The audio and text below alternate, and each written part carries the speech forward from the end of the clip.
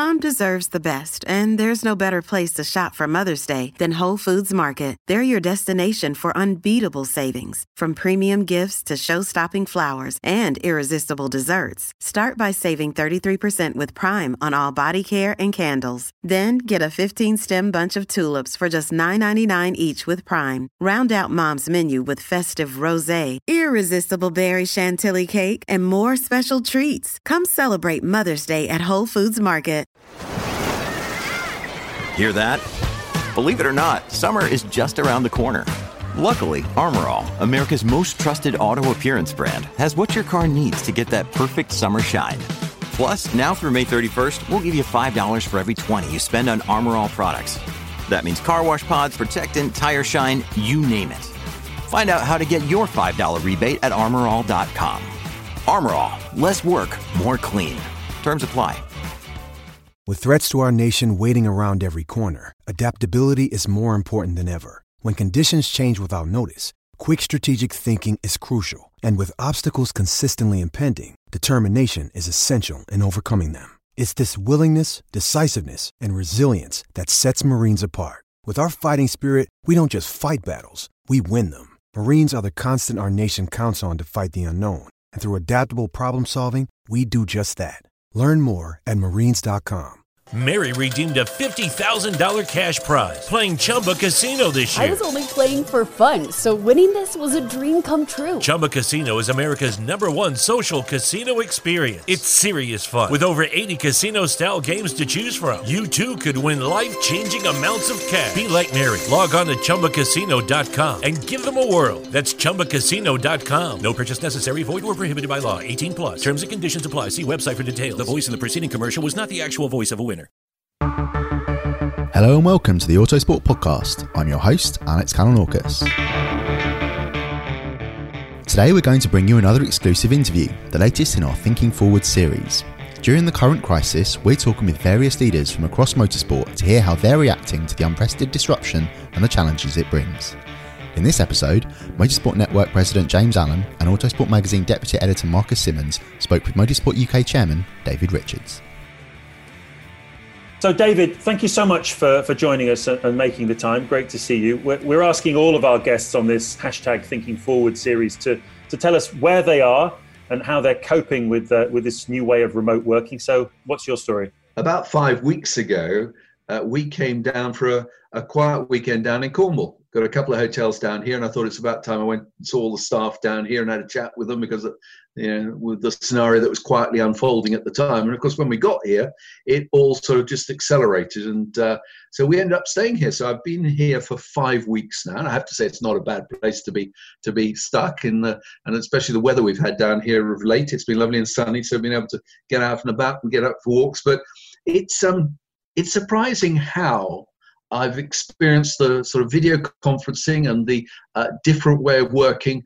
And I think as a result, I've become probably more efficient in many respects. And it's nice to have that physical contact with people and be able to talk through things with people in an office or in a workshop or with the racing team. But I think we're going to come out of this having learned a few lessons. That, some of them will be positive, others will be sort of frustrating, but overall, I think it's been an experience that I've learned a lot from. Yeah, I think a lot of us would say that. Certainly, from a productivity point of view, it's great. Just looking into activities recently, obviously your £1 million Motorsport UK fund that you announced last week to support organising clubs, obviously a fantastic development. Why did you decide to introduce this now, and on what basis do you intend to allocate the money to the clubs that apply? Well, the role that Motorsport UK fulfills, historically, we've been a regulator of the sport. We've very, very much, I would say, a passive partner of the clubs and the license holders, and been an excellent regulator of the sport and done a very good job of it. But our new direction now, and the direction that Hugh's taking the business, is to promote the sport and develop the sport, and particularly focused around grassroots motorsport, because that's where it all starts from at the end of the day. It's all very well having great Formula One races in the country, international motorsport, and having all the professional side, which is extraordinary for the UK and does us wonderful credit. But if we don't get the grassroots right, we won't have people following through in the future. And so we were very concerned that a lot of the grassroots motor clubs might be affected by this situation. They might have events that they'd incurred costs for. They might have ongoing expenses that they didn't have the budget for. And at a time when motorsport generally is going to be under pressure, we wanted to reassure them that there were funds available should they require them. And I think the truth of the matter is there won't be that many clubs that will have to call on this. But it was important that we sent the right message out to them, that we are there to support them at times like this. And the professional side of the sport, the top end of the sport, has got governance support, government's help, and the industry association, no doubt, fighting their corner in terms of accessing funds for the smaller businesses in motorsport. But the clubs themselves, that we're the only ones there to help them, and that was our duty. You did mention the government support and the industry association.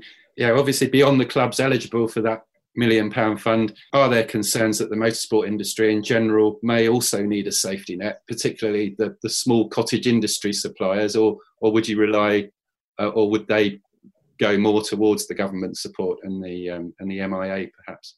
The MIA says it for itself, doesn't it? The Motorsport Industry Association. So I think they are the appropriate body to canvass for and look for support for those within the industry.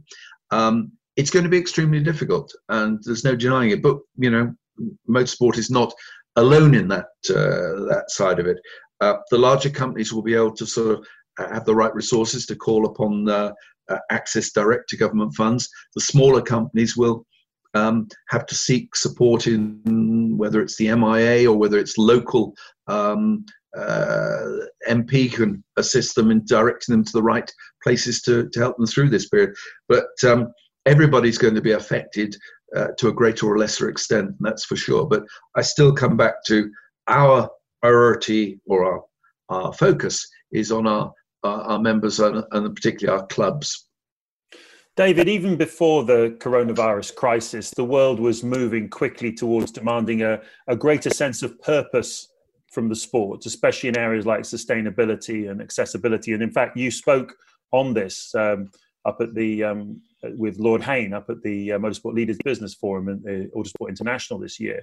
Do you think it's inevitable that these trends, particularly, will now be accelerated even more? We're going to come out of this period where we've all had plenty of time to think about a whole range of issues, and and I think we're going to come out of this period looking at life very differently, and that's not just in a sort of motorsport terms. I think we'll look at our relationships with our families, with our broader community, and I think for the positive, that's the first thing I would say. I think we're going to come out of this in a more positive way, and I think motorsport, I've been a great believer that motorsport has been drifting away from relevance, if you like, over the last few years. And I would really like to think we can find ways of making motorsport far more relevant to the communities we live in, society generally, and the motor industry.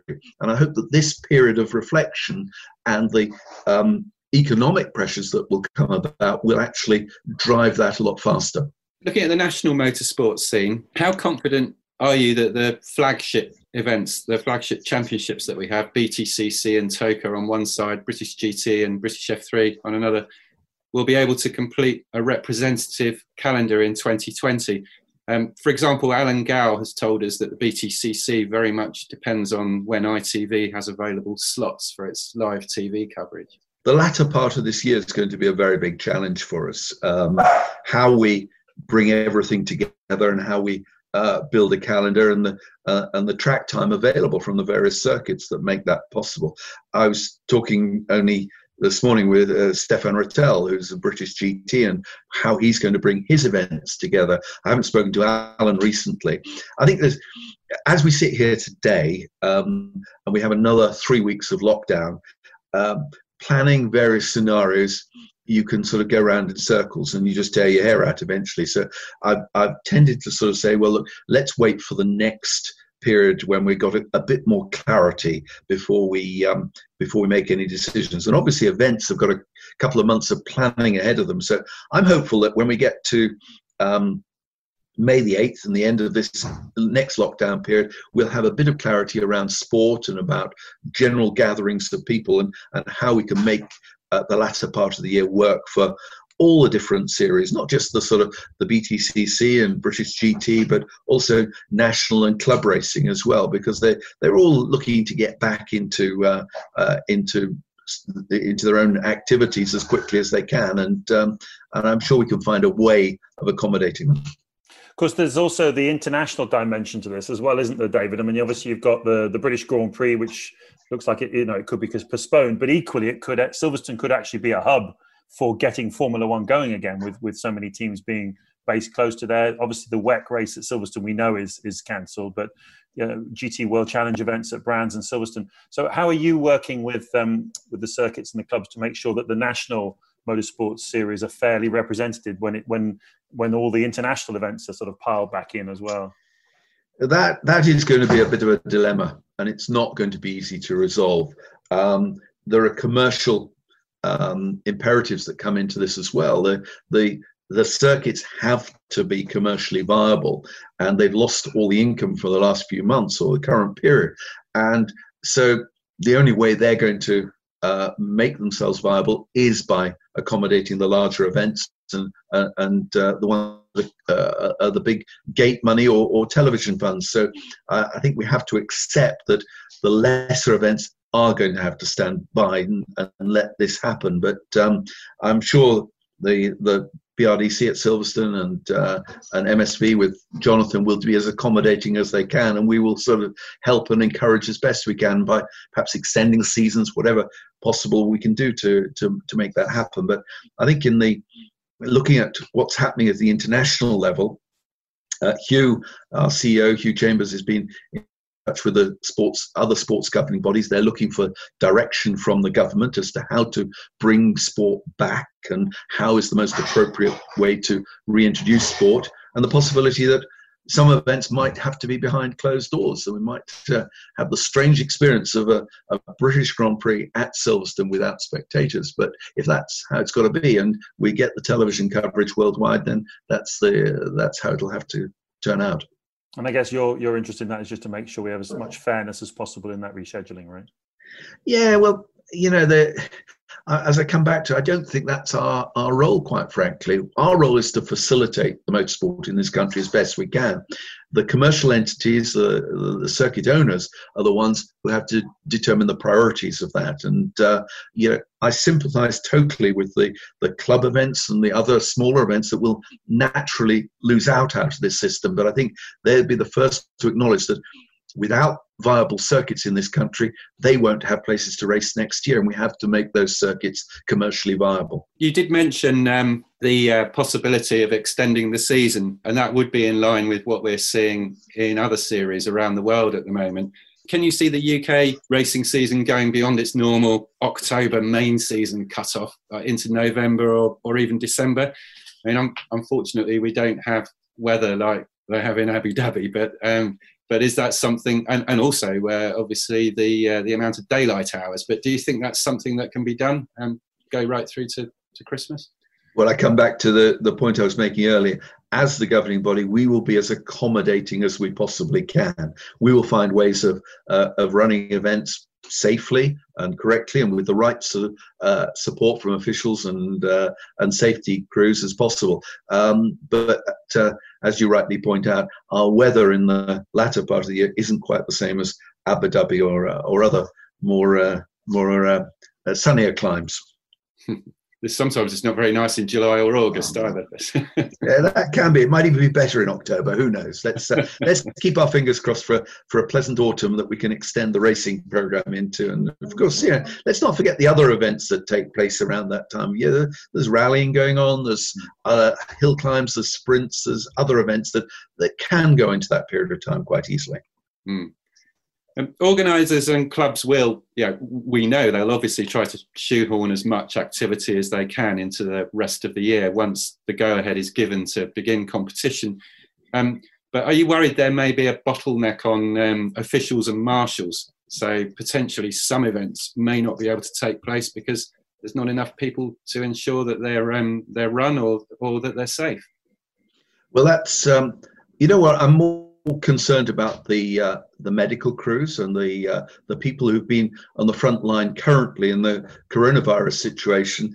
They have been working 24/7 for months on end under enormous stress and pressures, and it's they who we rely upon to run safe events as well. So I'm sure officials who've been sort of having a relatively quiet time at home will look forward to the opportunity of coming out and sort of officiating on various events around the country. But the medical crews we've got to pay particular attention to, and looking at what they've been through in the recent past, I would there's where I think we've got to be very conscious of our demands on there. And to that end, we've actually been talking, Hugh's been having discussions with other sporting bodies, because a lot of the sporting bodies employ full-time medical crew within their own organisation that are sort of that are not part of the frontline force of the NHS, and we're looking to see if perhaps some of those people might be available, perhaps for a British Grand Prix, to be able to help out there, so we don't place any pressure on those that have had such a tough time over the last few months. David, we've been hearing on this hashtag Thinking Forward series from FIA President Jean Todt about his proposed new deal for motorsport, recognising that the world has changed and being smart about how we go forward from here on costs, and also how we present the purpose of motorsport. And that thinking obviously was also endorsed by Alejandro Agag of Formula E when we spoke to him for this series. Do you think that steps must be taken to lower the costs, especially in the career-focused levels of the sport? I think there are two different aspects to this that you're looking at. You're talking about the purpose of motorsport, and let's come back to that in a minute. But you also talk about the cost of motorsport. There is no getting away from the fact that the cost of motorsport is determined by the value and determined by the marketplace in which we exist in. And I've always thought that if you turned around to Formula One teams and you gave them the rules for Formula 3 cars and said, there you go, you're racing Formula 3 cars next year, I don't think their costs would go down dramatically, because their costs are determined, or the amount of money they spend is determined by the value that is placed upon that activity. And, you know, Mercedes decide it is worth X amount of money to go racing and to win Formula One World Championships. Other teams have sponsors who have a different perspective on it. And that's how costs escalate. Now, you can write regulations and you control costs as much as you like, but all you do is move the cost around. And in lower categories, it's slightly different, because it's sort of, you can control them. But that's why one-make championships have proliferated over the last few years, because that's the way to control things. And I think we've got to carefully look at this. And, you know, the Formula One teams are now looking at the cost cap as a way of managing regulations, if you like. I personally think that's just getting away from the very point of it. You know, they sort of, if regulations are well controlled, you will not have an escalation, but you'll just pay the money to the drivers, because to win something is worth X, and you'll place the money wherever you see the opportunity to spend it. And but when you look at the relevance of motorsport, that's where I think we have to look at more carefully. Motorsport historically over the last 100 years has led the way in so many different areas. It's led the way in developing new technologies for car manufacturers. It's acted as a wonderful marketing platform for car manufacturers. It's had a lot of relevance to the sort of an interest from young people, if you like, from the sort of a whole raft of different aspects. And we've drifted away from that. In the last decade, perhaps the last 20 years, at the senior level of the sport, we've become entertainment, and the focus has become around entertainment and less so about driving forward with technology advances. Now, there are exceptions to this, and Formula E is a great example of that. But we've got to find ways of making ourselves more relevant. We've got to make ourselves more relevant technically, so that car manufacturers see a rationale for being part of motorsport and supporting motorsport. Formula E is another good example of the number of car manufacturers there as opposed to other categories of motorsport. We've got to make ourselves more relevant to young people. We've got to sort of look at how we can engage with the universities and the schools to make make mathematics and science subjects come alive through the means of motorsport. Not too difficult, and something we're actively pursuing at Motorsport UK. And we've got to make ourselves relevant in society's terms. You know, if we are viewed just as a group of people who like to go round and round in circles, burning rubber and fossil fuels, we will be ostracized. We have to make ourselves far more appropriate to the times and far more relevant to the countries and the society we live in. And that's one of the challenges we face as a governing body, to try and help and instigate and facilitate that at the moment. So that's one of the real challenge we're going to come back with after this period. How do you work with other national governing bodies and the FIA towards ensuring the continuity across all of this? I mean, this is a multilateral approach. This isn't just a UK approach, is it? No, it's we obviously have close contact with Jean, Peter Baer, the Secretary General of the FIA, and Hugh's regularly in contact with the ASN task force, which he's one of the sort of members of. So we have regular contact with everybody. But we have a responsibility in this country. We have been for many years the leading light in motorsport worldwide. We've got a thriving industry. We've got thriving participation. We've got a responsibility that comes with that as well. So our duty is to sort of take a lead, and I think some of the things we've been doing recently have shown that we're prepared to do that as well. And so over the coming months, the next 12 months, the next couple of years, you can expect to see more policies coming out of Motorsport UK, more initiatives coming out of UK, which I hope will be taken up by the FIA and other ASNs around the world. So you're saying that obviously the UK then really should take a leadership position on this? Very much so. We always have done. UK has been very strong in, you go anywhere in the world and you say, where is the leading motorsport country anywhere in the world? And you go for all four corners of the earth and they will say, it's the UK. Britain leads the way in this. And if we lead the way commercially and we lead the way because of our competitors and drivers, we also have to lead the way with the new initiatives. And we have to demonstrate that with future thinking as well. The grassroots of the sport, that's clearly a big focus for you and the team at Motorsport UK. So are you worried about a potential decline in participation in grassroots motorsport because of the economic hit from this pandemic? Because incomes have been dramatically squeezed and sponsors could cut back on their funding. At the grassroots level, sponsorship and commercial support is not the issue. It's having viable clubs that can organise events and organise events for really basic participation. There's sort of the club events where you drive to the event, you take part in your road car that you commute in, you do an auto solo one day, you do a car trial another day, you do a 12-car rally another occasion. Those are the sort of activities that we've got to be encouraging. We've got to be encouraging younger people to get involved at that level. And grassroots is going to be a big focus of ours in the coming year for sure. So would you say that you're going to shape a quote-unquote new deal for grassroots motorsport as well?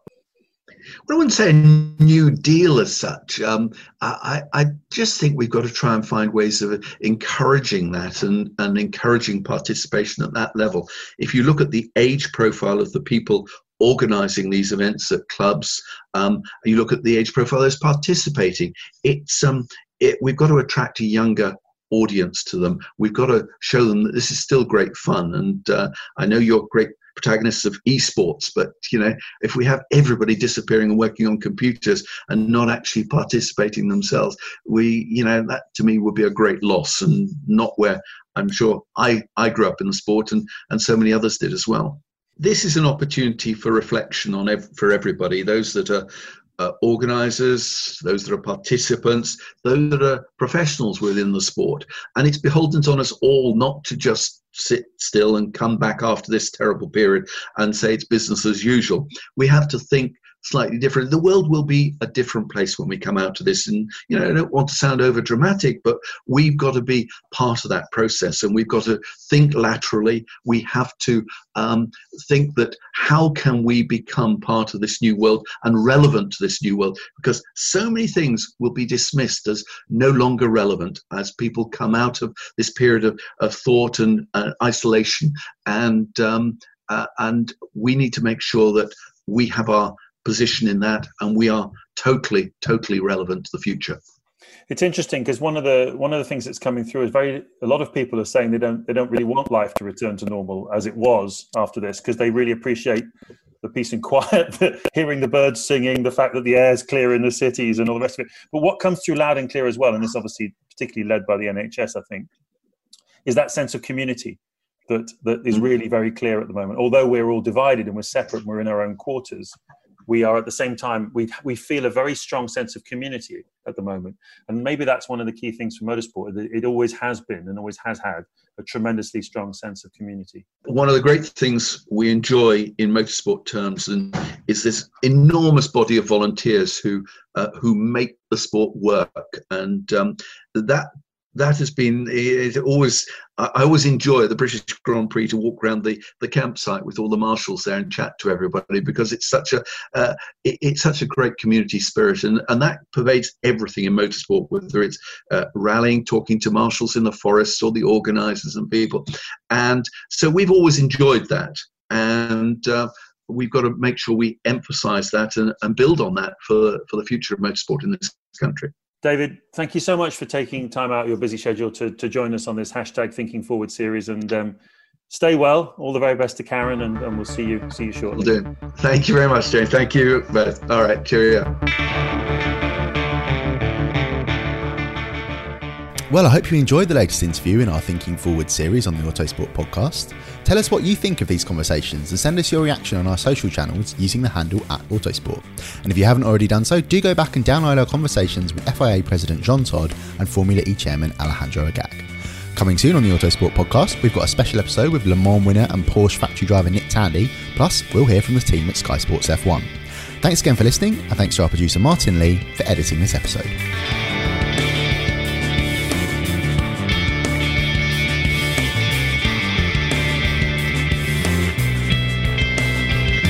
Music is 6 AM by Trilo, written by Marcus Simmons. See soundcloud.com/Trilo Music.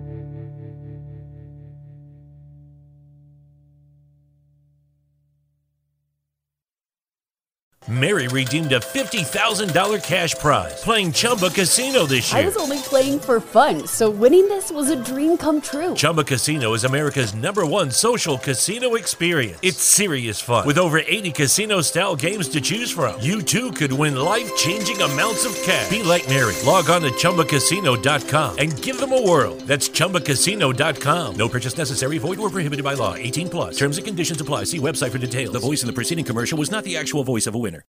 Sports Social Podcast Network. It's time for today's Lucky Land horoscope with Victoria Cash. Life's gotten mundane, so shake up the daily routine and be adventurous with a trip to Lucky Land. You know what they say, your chance to win starts with a spin.